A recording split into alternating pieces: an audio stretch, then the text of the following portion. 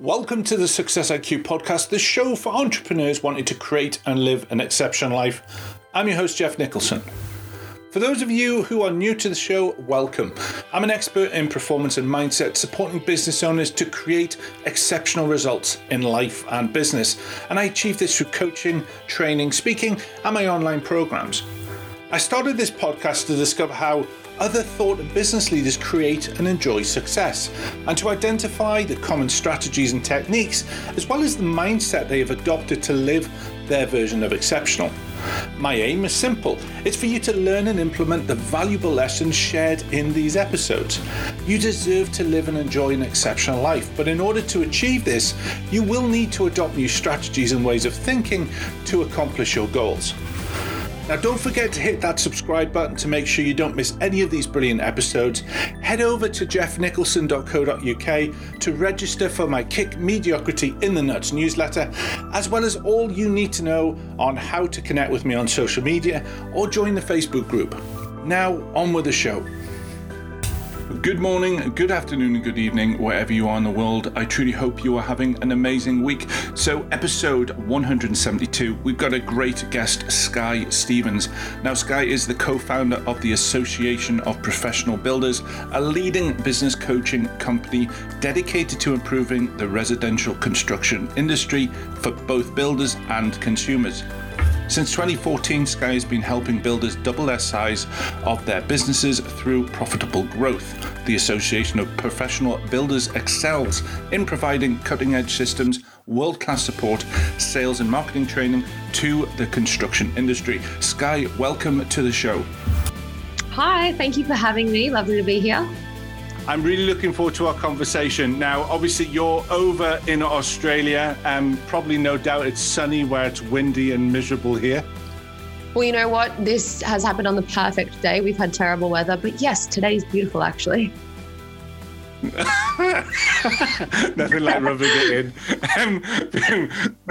Before we dive into the conversation, could you give us a little bit of a backstory of what's brought you to this point today?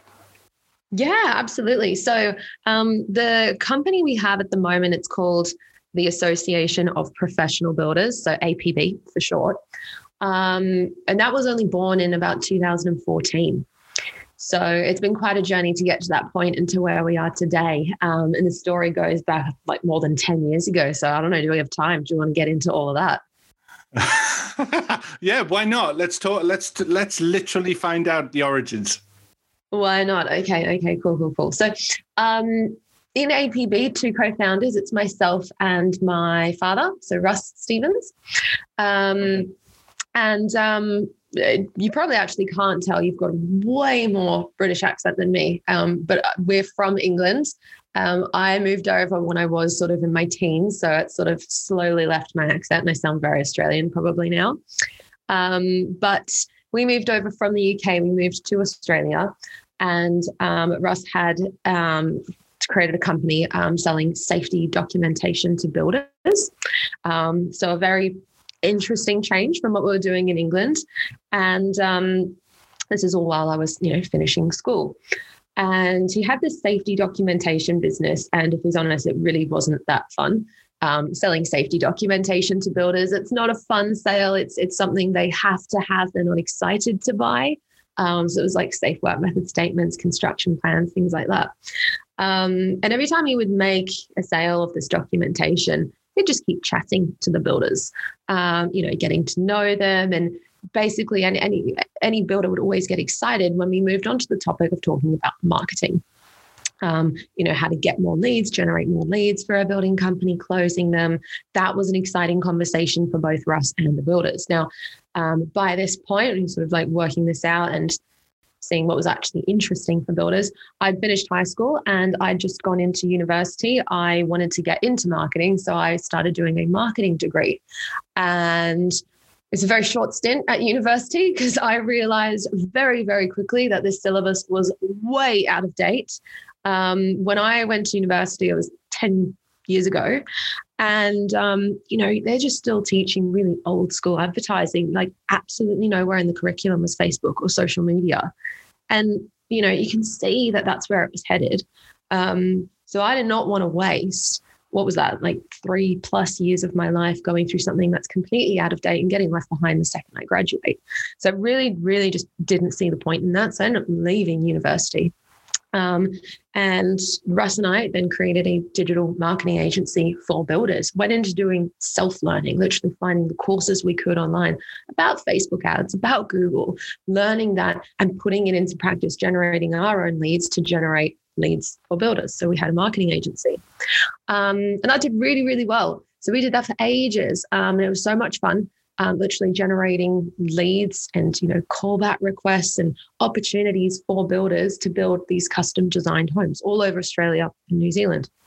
And we got to a point where there were like two camps of people with the clients we were serving. You could generate all the leads in the world for some builders. Why would some builders thrive and, just go win, next level. Then there was another camp of builders and they weren't doing too great. And they would constantly complain, the leads are rubbish. This isn't working. This doesn't work. It's different for me. So like, okay, that's interesting. We know it works everywhere else. So, we started digging a little bit deeper. One of our core values is never make assumptions, ask more questions. So, another one is also to trust but verify. So sure, completely understand what you're saying here. Let's just understand a little bit more like what you're doing. So we started digging a little bit more and tried to really compare what makes a builder thrive and what made one think the leads are terrible. And we actually compared them side by side. It wasn't a problem with the leads. It was actually a problem with the builder's sales process. The builders that would thrive would get a lead and they were excited. They had a sales team. These sales guys would call them within seconds of a lead coming through. They'd get them on the phone. They'd move them through their sales process. Whereas other building companies that were struggling would get the lead and think, I don't want to look desperate, so I'm going to wait a day or two. And they weren't calling them. They didn't have a good qualifying script. When they did call, they called once. They didn't try and follow up multiple times if they hit voicemail. So it was really quite revealing when we were seeing the differences in these, two different types of builders follow-ups. So we ended up taking over some of those sales calls and we would call the leads immediately with a proper script and was able to qualify them and get them into a meeting with the builder. And suddenly the leads were great again, ironically. So it was such an insight for us. We were like, okay, there's a big opportunity here.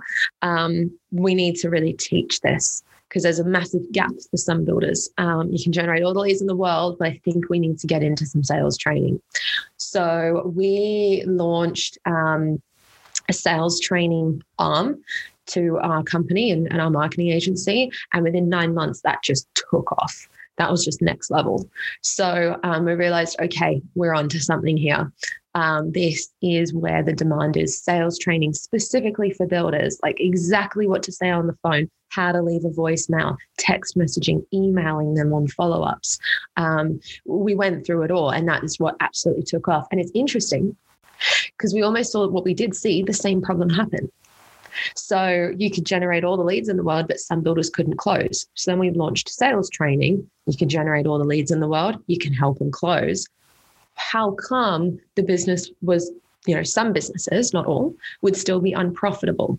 How come they could still go under? How come they had trouble retaining staff?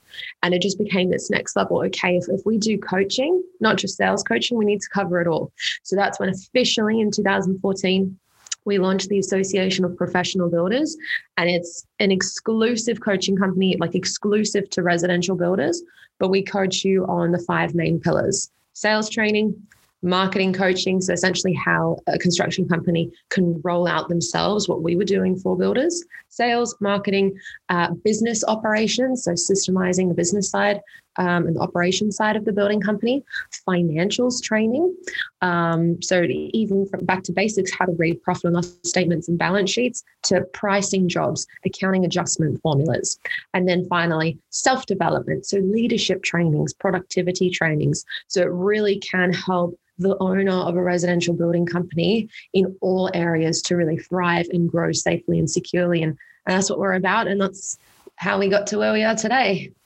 Wow. Okay. So there's so many things about that. So I guess the couple of questions around that. The first question is,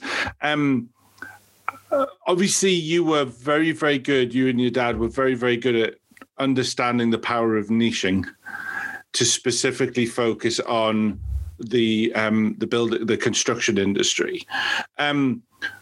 Why do you think? And the question there is how? Why do you think that?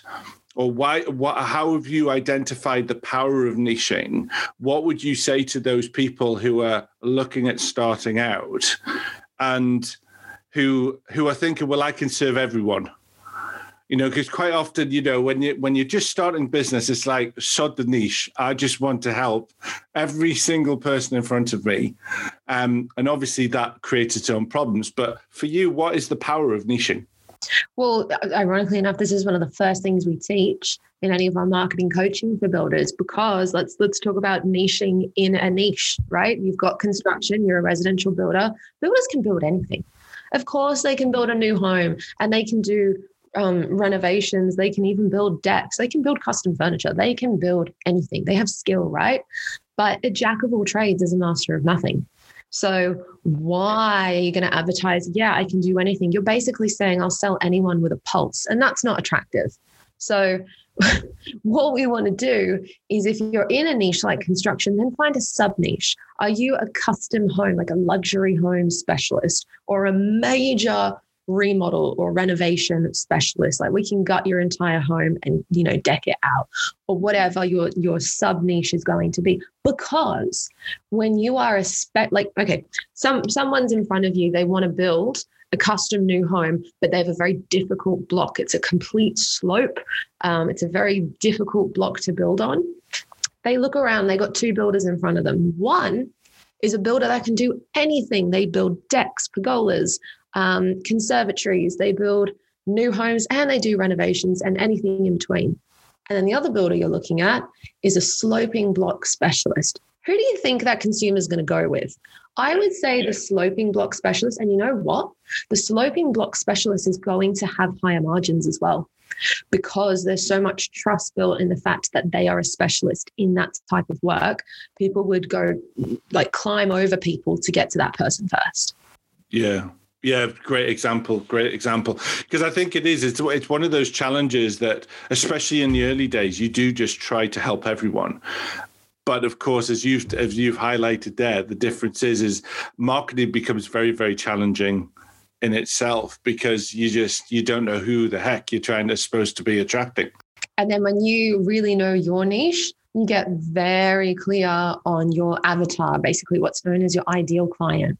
So if you know you only work on sloping blocks or, very narrow lots to build a new home, you think, okay, the homes that I have built for that, or the clients that I have worked for, what was similar about them? Okay, well, they were all married. They're about mid-30s. They had a brand new family. Then you can really start marketing to that audience, and your marketing gets better. You generate more leads for the people you want, and you can increase your margins as well. Yeah, I love that. The second question is, without characteristic or profiling builders, how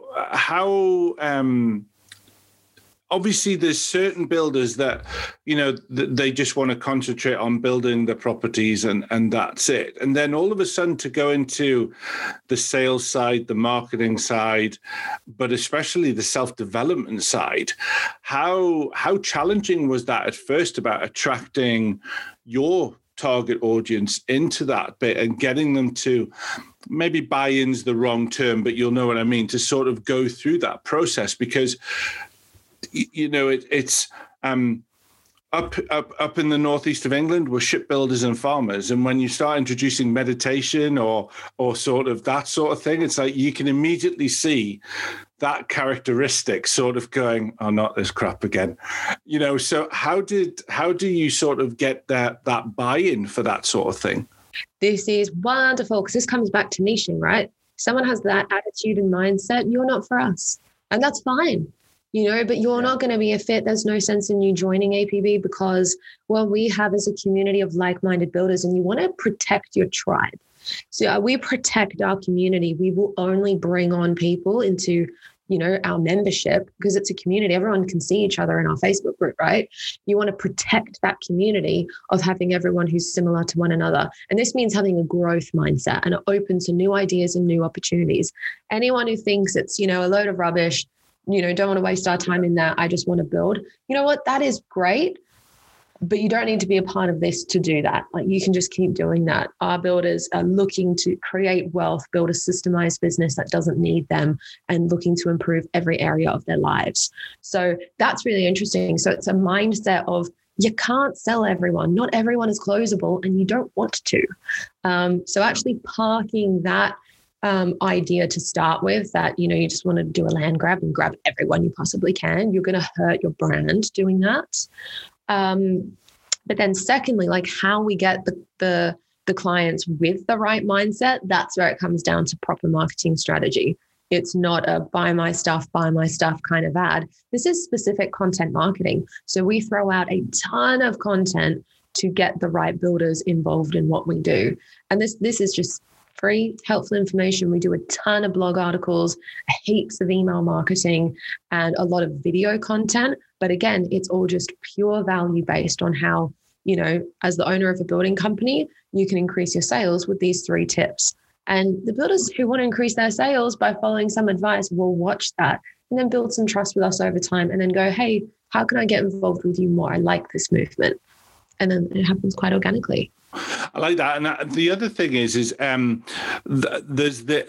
I think the power of the content marketing, isn't it? It's the confidence in your own brand, but also the willingness to share strategies that people don't have to pay for.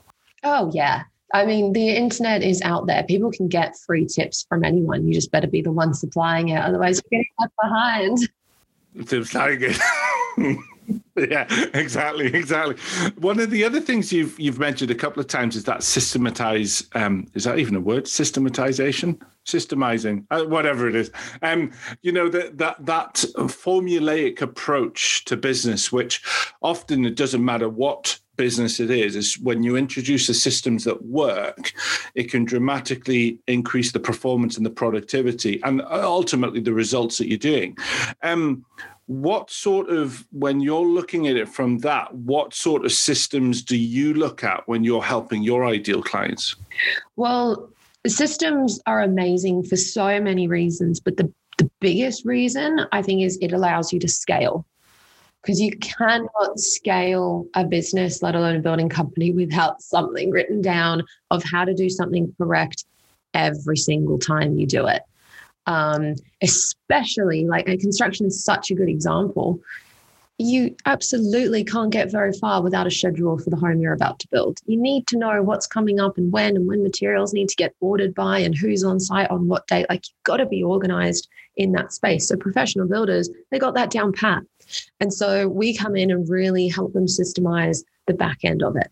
And what we start with, because it's the most important thing, creating a company manual is a massive job, right? You've got, all of your administration that happens. You've got your sales, your marketing, financial operations, your day-to-day operations, meeting structures. It's a whole big deal. So if you chunk it down, park your company manual to one side for a second. If you had to pick one manual to make first, work on your sales manual. This is from your first inquiry to all of your follow-up calls, meetings, asking for the sale, objection handling, closing, how to process a sale, everything. If you can work out your sales manual first, that can help you scale. And then you can move on to the operations, and you can move on to delivery. Okay, once we've made the sale, how are we onboarding them? How are we, getting them from A to B, for example? So it's A, going to help you scale, but B, you got to pick the right system to systemize first, let's say. Yeah. Yeah. And the challenge always is do you find that they leave the sales to last? Because it's funny, isn't it? Is sales is such an intrinsic part of business and an important part of business to create revenue, and marketing is there as well. But do you find that for some builders, obviously not all of them, they they don't necessarily warm to sales first because they do have that nervous feeling about having those conversations or closing a sale or whatever. Have you ever do you experience that? Oh, for sure. So many people think sales is a dirty word. So they'll know, I'm not a salesperson. I'm just very nice to my clients. That's how I'm so good at selling. Okay, cool. Write down what you do though. So that's how we'll always overcome it. Cool. Whatever you're currently doing, write it down. And then they'll sort of work out that they don't even have any sort of structure to it. So we at APB actually give systems to all of our builders. We've got a proven sales blueprint. Here you go. Use that in your building company. This is what works. And you can follow it point by point all the way down right till you get the sale. But the question before, like, do you find that that's like creating a sales manual is something they would do last? Not necessarily. I think the idea of creating any sort of systems in a manual in general, because it's such a big job, is so overwhelming. It just gets parked and not done for so long. So it's not necessarily last, it's just not done at all. Yeah. Long's gone the days when they just write it on the back of a cigarette packet. Yeah. And that's it's all sorted. Yeah, consumers are way too advanced now. So we got to make sure all of our systems are as advanced, if not more advanced than them, so we can guide them through to help them. You got to remember that we are selling a product or service, I suppose you could say, building a home, that enhances their lives. So we're doing them a favor if we can make their decision easier. Let's provide them with good information. Let's be professional on the phone. Let's call them within seconds of the inquiry. That helps them get what they want. So and it's a win-win because you're providing a professional service and you get paid for that. Yeah, and I suppose as well as we're living in the times now where we demand information quicker, and we are more liberal with letting people know if we aren't satisfied with something, because obviously with the platforms and stuff that are out there. Yeah, absolutely. It's one of those double-edged swords. Although quite often is they rarely say, "Oh, they've done a great job," but they'll certainly say how rubbish it is very, very quickly, or what they're not satisfied, even if it's not the full truth. Yeah, very, very true. And this is why, again, if you have proper systems in place, we know that people of their own bag are more likely to do negative reviews. What if at the end of every project and during every project, you're asking for reviews along the way? Because a lot of people just aren't asking for the positive reviews. And if someone's happy, they're more than happy to share that online. Yeah. So, and that's where systems can come in place. It's just systematic approach, ask them, and then you can get this constant flow of 5-star reviews.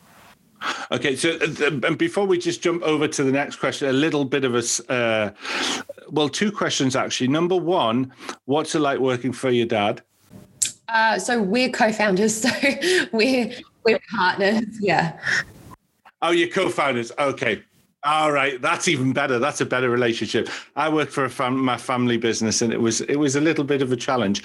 Although I suppose one of the questions is, how do you deal with you both owning the business but separating family time and work time? How do you sort of balance that out? Do you find that whenever you're there for the barbecue, that all of a sudden work comes into it, or can you both manage that conversation very well? I love this question because I could so lie and be like, no, we're perfect. We never talk about work outside work. But let's be honest, work is such a big part of our lives. This is our company and we're so passionate about it.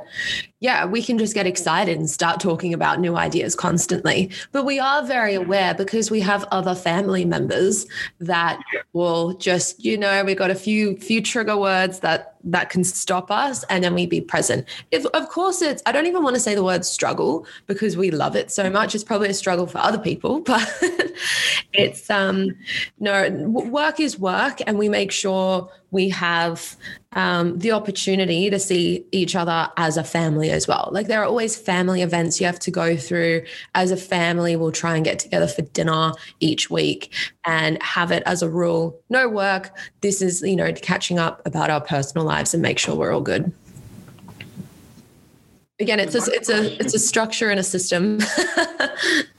It is. Yeah, I know. It was sometimes with my family, it was like all of a sudden it was like literally we would be doing one thing and then the next thing it would be something, and then the whole family would be involved because my uncles, my mum, my aunties, my cousins, everything was in the business. So it was like, oh no, you would just hide when you were young because they're talking about shop again. So let's just run away. So for some families it can be quite a challenge. Yeah, I think it's boundaries, right? So you got to have rules on certain things. What's also interesting is what we'll do is we'll have a working lunch with a couple, like another family member who's involved not in the day-to-day operations, but at a higher level. So we'll have a working lunch where all we do is talk about work. So when we have a family dinner, we've already done our talk. We don't need to talk about that again. This is all personal. So it's structured in such a way that it's built not to fail, if that makes sense. Okay. No, that's cool. And the final question is, how have you found business during the COVID? During COVID? How have you? What is your experiences with that? Well, it's interesting. Obviously, it was a big nightmare for so many businesses around the world, especially having to pivot to move online. A lot of brick and mortar businesses not really getting, used to employees coming into an office, having to move remote. Fortunately for us, we were already remote. So our entire team already worked from home. We're an internet company, so to speak. So we service not just Australia, but New Zealand, the US, Canada, and the UK as well. So we were used to working all different time zones. We had people in all different parts of the world anyway. So our company actually thrived purely because when, it was about March that, there was so much uncertainty and it was, very nerve-wracking for a lot of people. There was a lot of anxiousness in the marketplace. Everyone had to make that pivot to working from home, setting up their teams and their companies to actually accommodate that. We were already there. So what we were able to do was focus on our pivot so much quicker than anyone else. So we were able to make real specific content, an entire new training course, free like webinars and online presentations for our clients and even non-clients. And we made an entire course around pivoting, how to creating a plan B.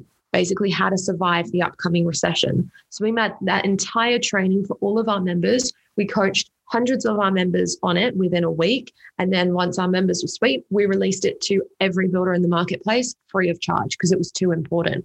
And doing that, actually being able to help so many builders at such a scale because there was so much uncertainty in the marketplace, it really allowed us to help so many more builders than we ever could because we didn't have to focus on getting everyone set up to work from home. We could just get on making this training and getting it out there. And because of that, we have grown so quickly. So it's actually been really, really good for our team. We've managed to employ so many more people. Our team tripled during 2020. And we're still growing now. So it's actually been quite good for us because we've been able to help so many more builders because they're actively looking for coaching, mentoring, sales training, So for us, it's been quite good. And also, I suppose the specific type of personality that you're going for, they are being proactive and looking at how to pivot and how to do it. So because you're using the right type of strategies, your niche and everything else, and you're attracting the right type of people, then therefore they're going to maximize on the benefits from that rather than the other people that are sitting in fear and being stagnant and not moving. Absolutely. I mean, the members that were with us pre-COVID for a year or more thrived. So many builders thrived in general in COVID. The amount of stimulus governments were throwing out to get people to, spend money on property and construction, that helped the entire industry anyway. However, in our trainings with our members that we provide, we've always told them to prepare for this. There's always going to be a black swan event. There's always going to be a downturn and you've got to be ready for it. That's when you spend more on marketing. That's when you spend more on advertising. Because when there's that much uncertainty, people start pulling back. So our builders were leaning in to this, impending doom that looked like it was coming for us. They spent more on advertising. They generated so many more leads. They signed so many more contracts, and they're booked out for the next year, 1 to 2 years. So, yeah. I love that, because there is so many businesses that when things happen like this, the first departments they get rid of is marketing and sales, right? Which always baffles me. And it's not logical, is it? It's very, very odd. And that's out of fear, and probably as well, I'm going to say a lack of knowledge, because that is the backbone of any company.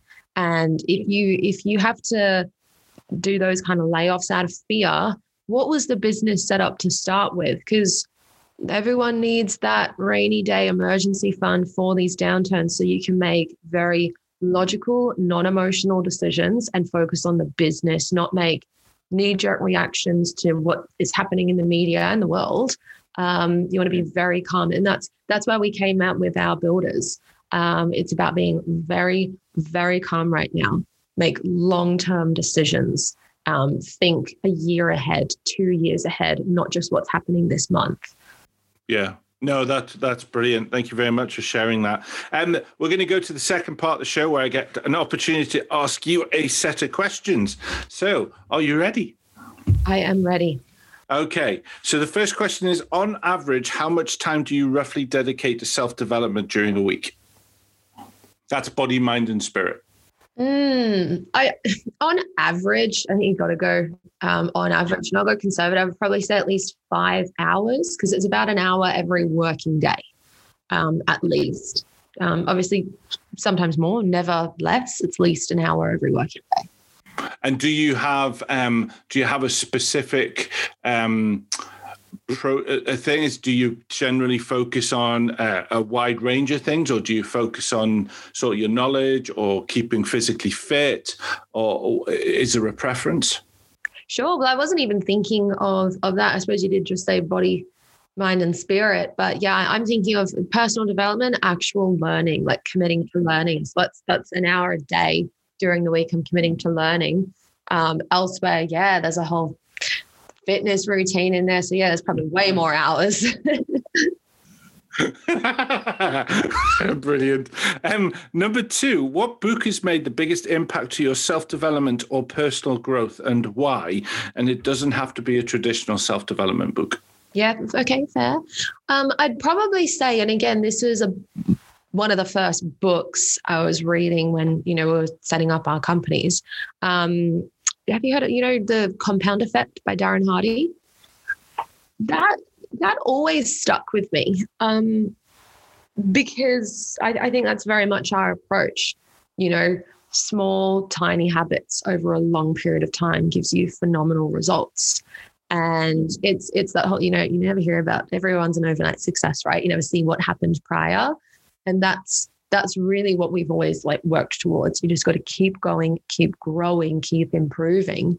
And it's crazy. You blink and you're like, wow, it's been 10 years. But then you can look at how many, builders we've helped and coached, and it just all adds up. So The Compound Effect by Darren Hardy has always stuck with me. And ironically, I read another book at the start of the year called Atomic Habits. Not sure if you read that. James Clear. Reminded me so much of The Compound Effect.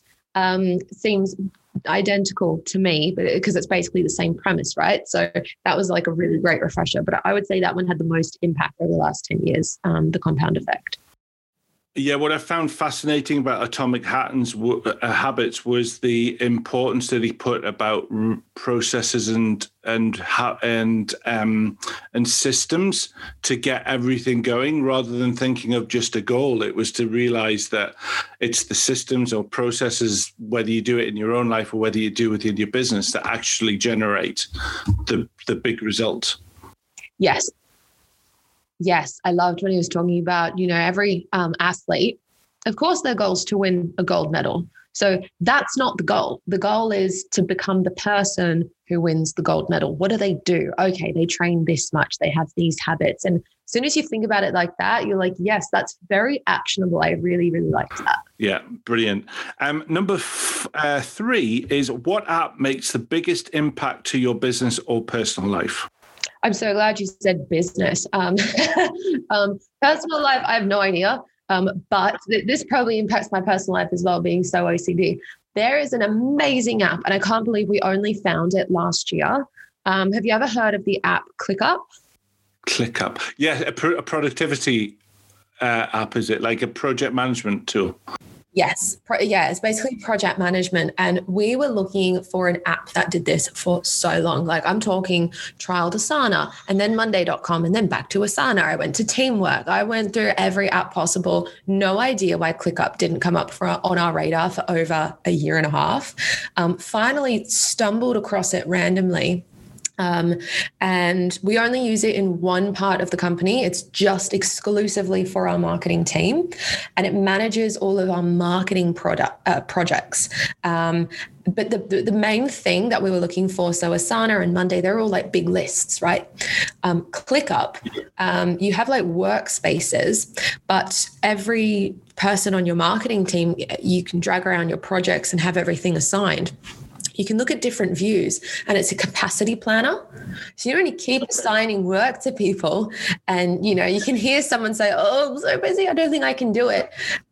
It makes sense because apparently you've given them 14 hours of work on a day that they only had capacity for 6. You're like, right, this makes sense. So the capacity planning is like a game changer.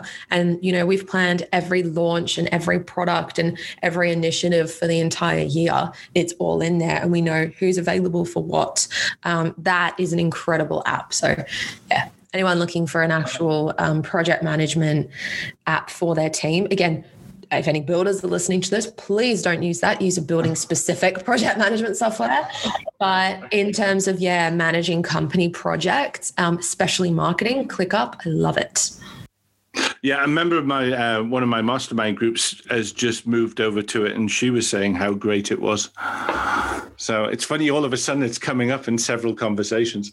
Well, it's incredible. When we first got onto it, obviously it's cloud-based software, so it's just like a URL you can whack in Chrome.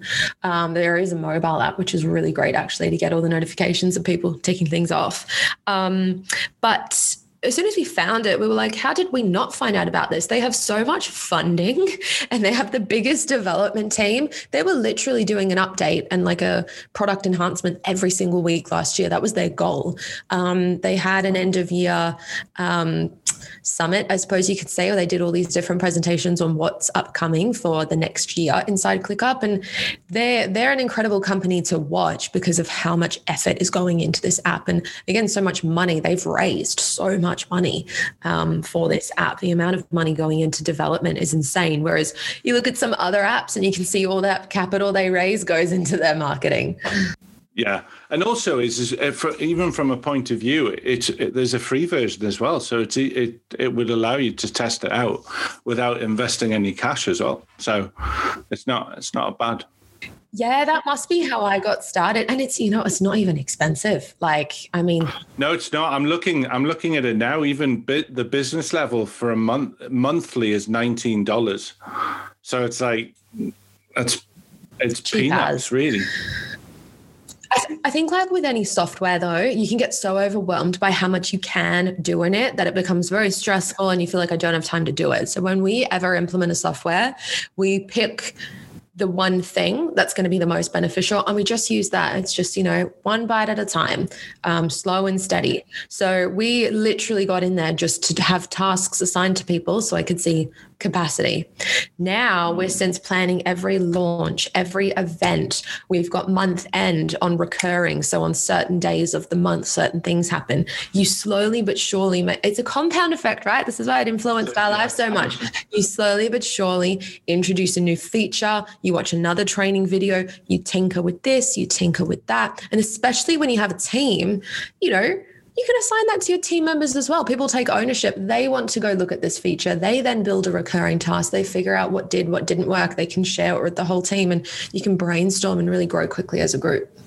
I like that because you're almost introducing the play concept to your staff members to sort of just have a try themselves. Yeah. As long as they use the core thing with what you're trying to do, but then I'm going to have a go at this. Absolutely. Oh man, you got to empower your team. I think this is why we've been able to grow so quickly, because we have smart people on our team. Like we've got a very, very, very detailed recruitment process to get the best people on board. And so when you got the best people on board, man, these are smart people. So yes, here's a new software. This is what we're going to implement. Here are the training videos. Here's what we're going to do.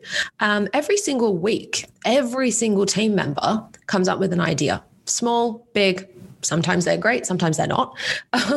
But this is how people start thinking, like, I had an idea. Did you know we can put every single month-end procedure on here on rotation so we don't have to think about it? So all our capacity is planned. When it's the first week of a new month, our whole marketing team is swamped, because there are certain things that have to get done, because it's all time-based in some marketing things.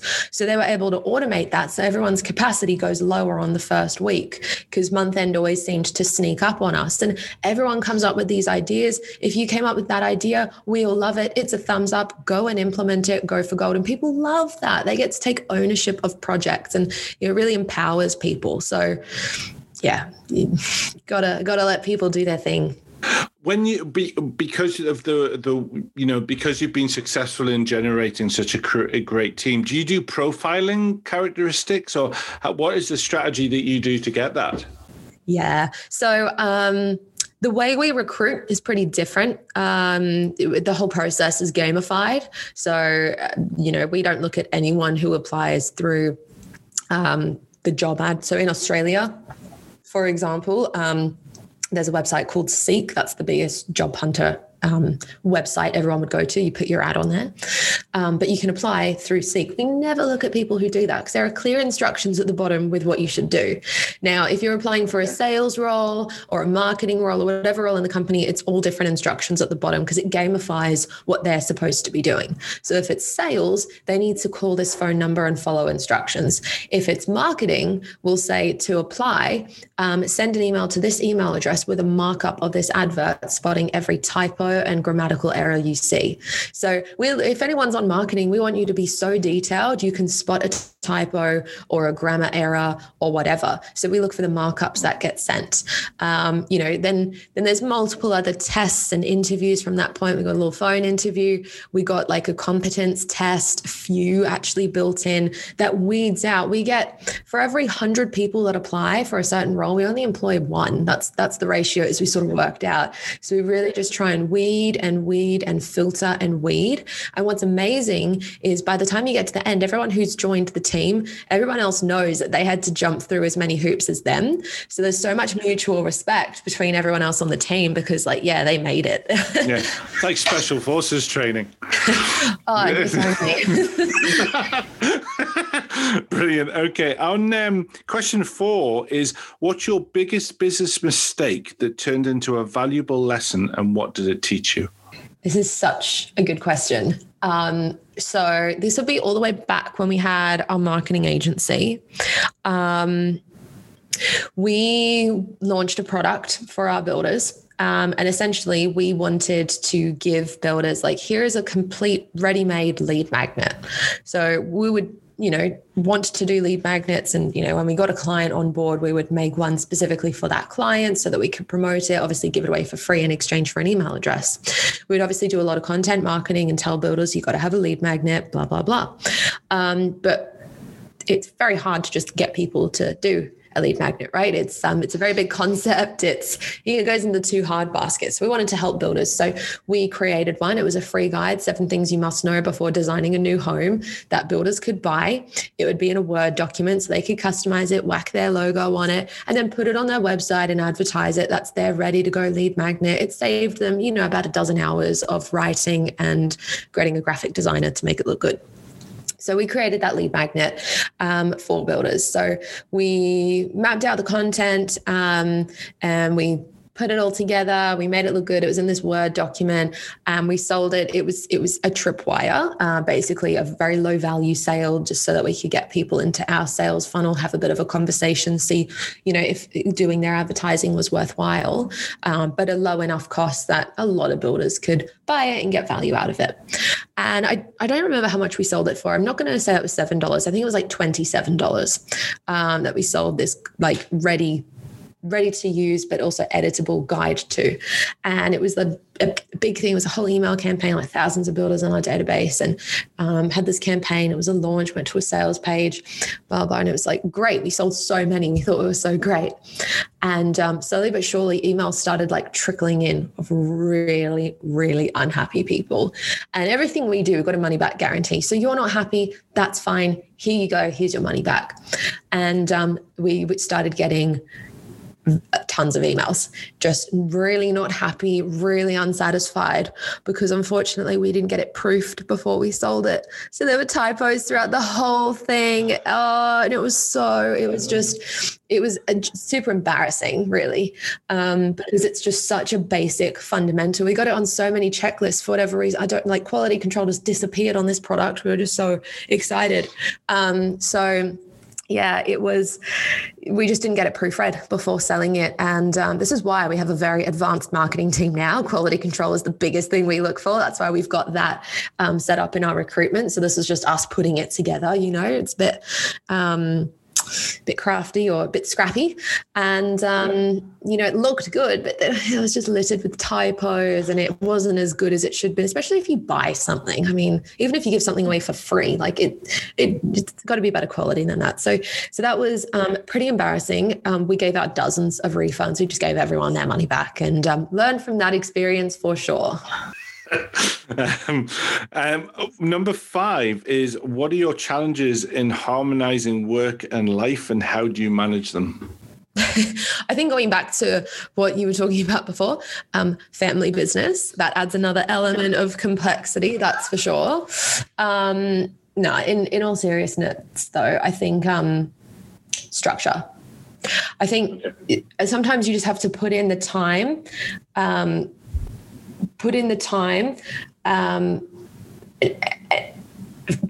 for work, plan your breaks, plan your fun, plan your social. I think being systemized and very structured, yes, this is a theme here, but I think if you do want to ever have balance in quotation marks, how do you deal with that? It just takes being very, very organized. So when you are at work, plan your break. When are you going to leave? When are things going to get done? And then, it can all work out, but you just have to stick to your own structure. Yeah, it's interesting. I was going to say, I'm not a pro, but this is just what helps me. Well, no, because it's interesting, because I know that when I moved away from being employed to starting my own business, I was like I had visions of being the ultimate rebel, because I like creativity and I love flexibility and everything. And it was probably within about 6 months that actually structure gives you the best flexibility in the world, because it sets it down in stone on what you need to do and when. Yeah, I every time we interview people, and I think this is especially true anyone in marketing, I don't know what marketing does to some people, but especially people who've worked in an office. And I remember interviewing a couple of people, and we've always done work from home. This was a few years ago at this point, or a couple of years ago. We're talking about working set hours, and they were like, oh, it's work from home. So I want to be able to go to a coffee shop and bring my laptop there and get creatively inspired. And then I want to go over here. I'd love to live in Bali for, a few months and work from there. And I'm sitting there going, okay, you clearly never ever worked from home. That it doesn't work like that. You need multiple screens. You need structure. You can't just work off a laptop and be a nomad. That is a dream that is sold by people who have a team behind them, working with 3 monitors, a proper keyboard setup, a separate mouse, and good internet connections. It's it just doesn't work otherwise. And so you can really spot people who need to go through that hurdle first, because it's too expensive for you to pay someone to learn that gap. Yeah, it is. I always laugh because that is exactly the type of lifestyle I thought that I was going to get when I started my own business. And it wasn't until you're sitting as you say, you're sitting in the cafe and it's like, I'm literally only getting 1 megabit of data, and this file is going to take about 6 hours to download. And it's noisy and you get distracted. Someone's, yelling at the barista for putting in like a different kind of milk. And you're like, geez, I just need to. You've got kids running around you and dogs running underneath you. It's all sorts of. And again, I'm going to point out, you only have one screen. Any marketer worth their weight has at least 2, if not 3. So you've got to have a proper setup. Yeah. Well, but that's another important thing, isn't it? The environment. I'm saying that my desk looks like the Starship Enterprise. I've got that many screens and stuff all over the place. But you do really appreciate floor space in sets of screen when you do marketing or video editing or something like that. You can't do it on a 13-inch MacBook. It's just, or even dare you try living solely on an iPad. It just becomes a big challenge. It's absolutely bizarre. I've always said I really would love to create like a staging office, the one that just looks beautiful and like is amazing. Because the one we work from, it's messy. We got whiteboards, we got screens, we got cables. It's not aesthetically pleasing, but it gets the job done. But you want to be able to look at a nice office every once in a while. Okay, question number 6. What advice would you give an entrepreneur that you wish you had known starting out? That's a really, really good question.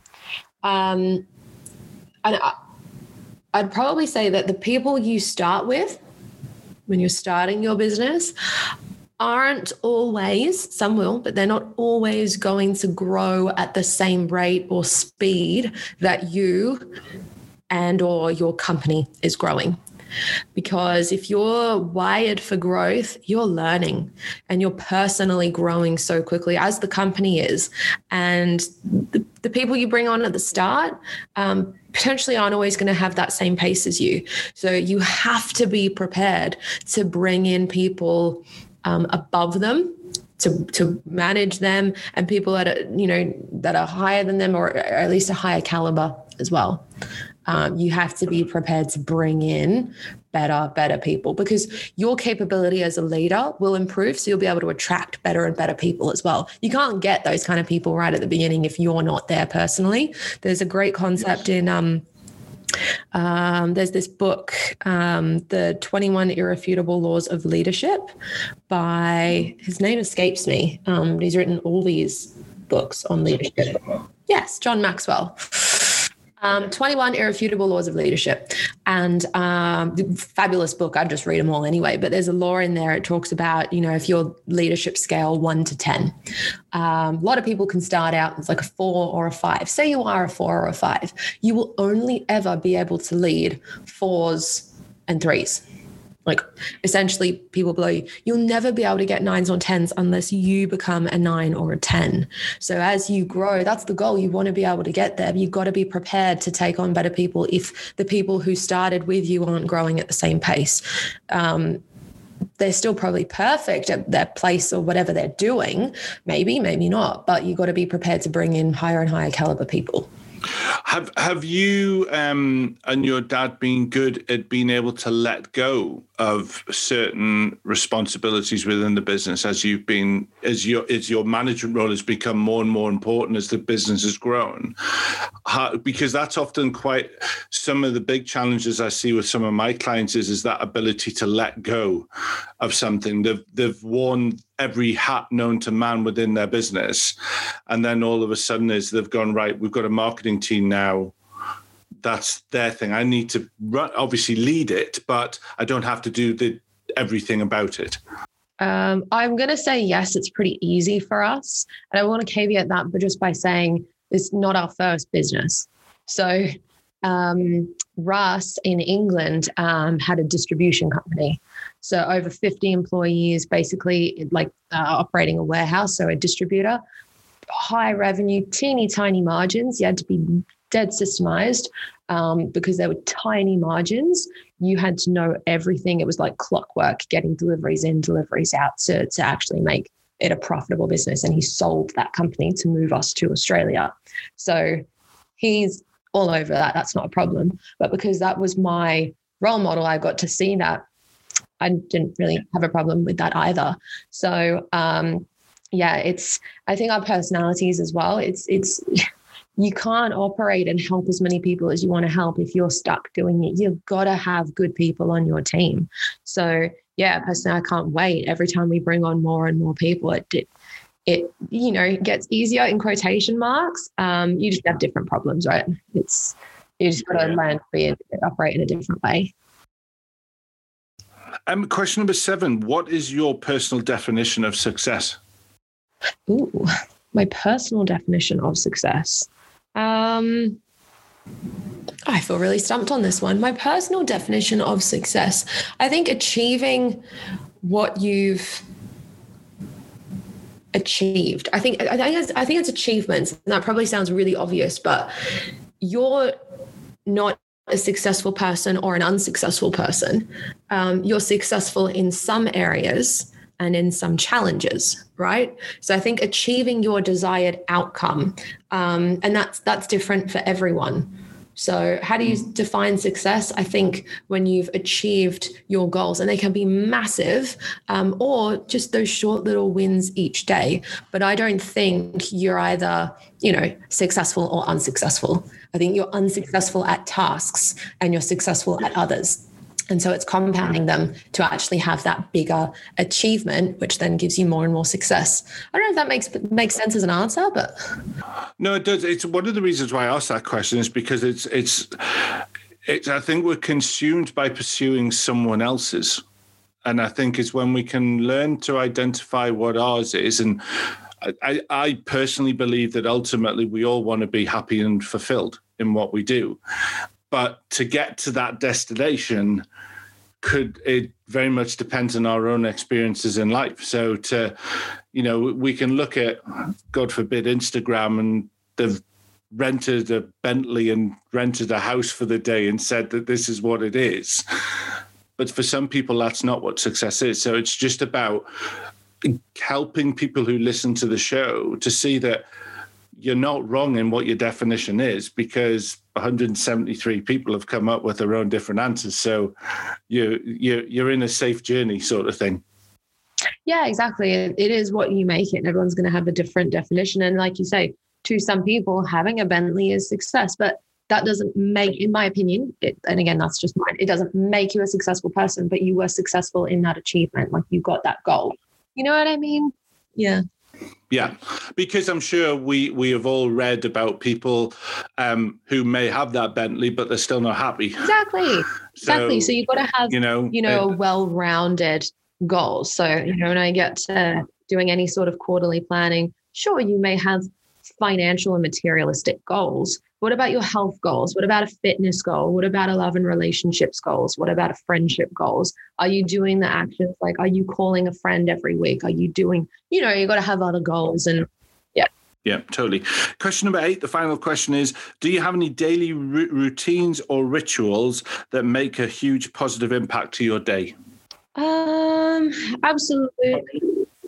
And we can't say surfing because that's a little bit sort of. No, I wish. Definitely being English, cannot surf out here. Look, daily routines or rituals. Look, I used to be one of those people that would exercise every single morning, but especially with time zones more and more, I'm having to start work earlier and earlier and earlier, so I actually can't do it. So it's not necessarily at the same time every day, but it is absolutely exhausting yourself doing some form of exercise each day to get that mental clarity. Brilliant. Thank you very much. We've come to the end of the interview. The floor is now yours. How can we find out more about you? We have a large listening populace over in Oz. So how can we find out more about you? And please take it away. Yeah, amazing. So, if you are a custom home builder or a renovation specialist, we'd love to hear from you. You can dive onto our website. It's apbbuilders.com. We're also on Instagram, just at APB Builders, and on Facebook as well, the Association of Professional Builders. We post tons of content regularly. So even if you just wanted to stay in the loop with some free stuff, free tips, advice, and obviously even download our sales process for free, you'll be able to find that on the website. That's definitely going to be the best way to stay in touch. And if you wanted to connect with me personally, you can find me on LinkedIn, just at Skye Stevens. Thank you so much, Skye. Just finally, thank you so much for joining me and taking the time out your busy day, and wishing you the greatest success. Yeah, absolutely no problem. Look, thanks so much for having me, Jeff. Really enjoyed it. So first of all, just let me say a massive thank you for joining me today. It's lovely to know that you're out there listening, and it's great to have the emails that I get from you with suggestions about the show and what you think about the show. That's really nice. Really does help me make the show even better. If you'd like to find out more about me and the types of services I offer, or my social media links, then please visit www.jeffnicholson.uk. You can also join us on the Facebook page. Just search for Success IQ Podcast, and that's a new page that we've put up that I'm trying to grow and develop. So you can tune in and find us on other stations such as Stitcher, SoundCloud, TuneIn Radio, and of course iTunes. And if you have the time, it would be great if you could pop over there, leave a rating, leave a review, because it really does help me grow the show and make the impact that I'm really looking for. So just to say, I hope you have a fantastic week. I wish you the greatest success, and I look forward to speaking to you next week. Take care.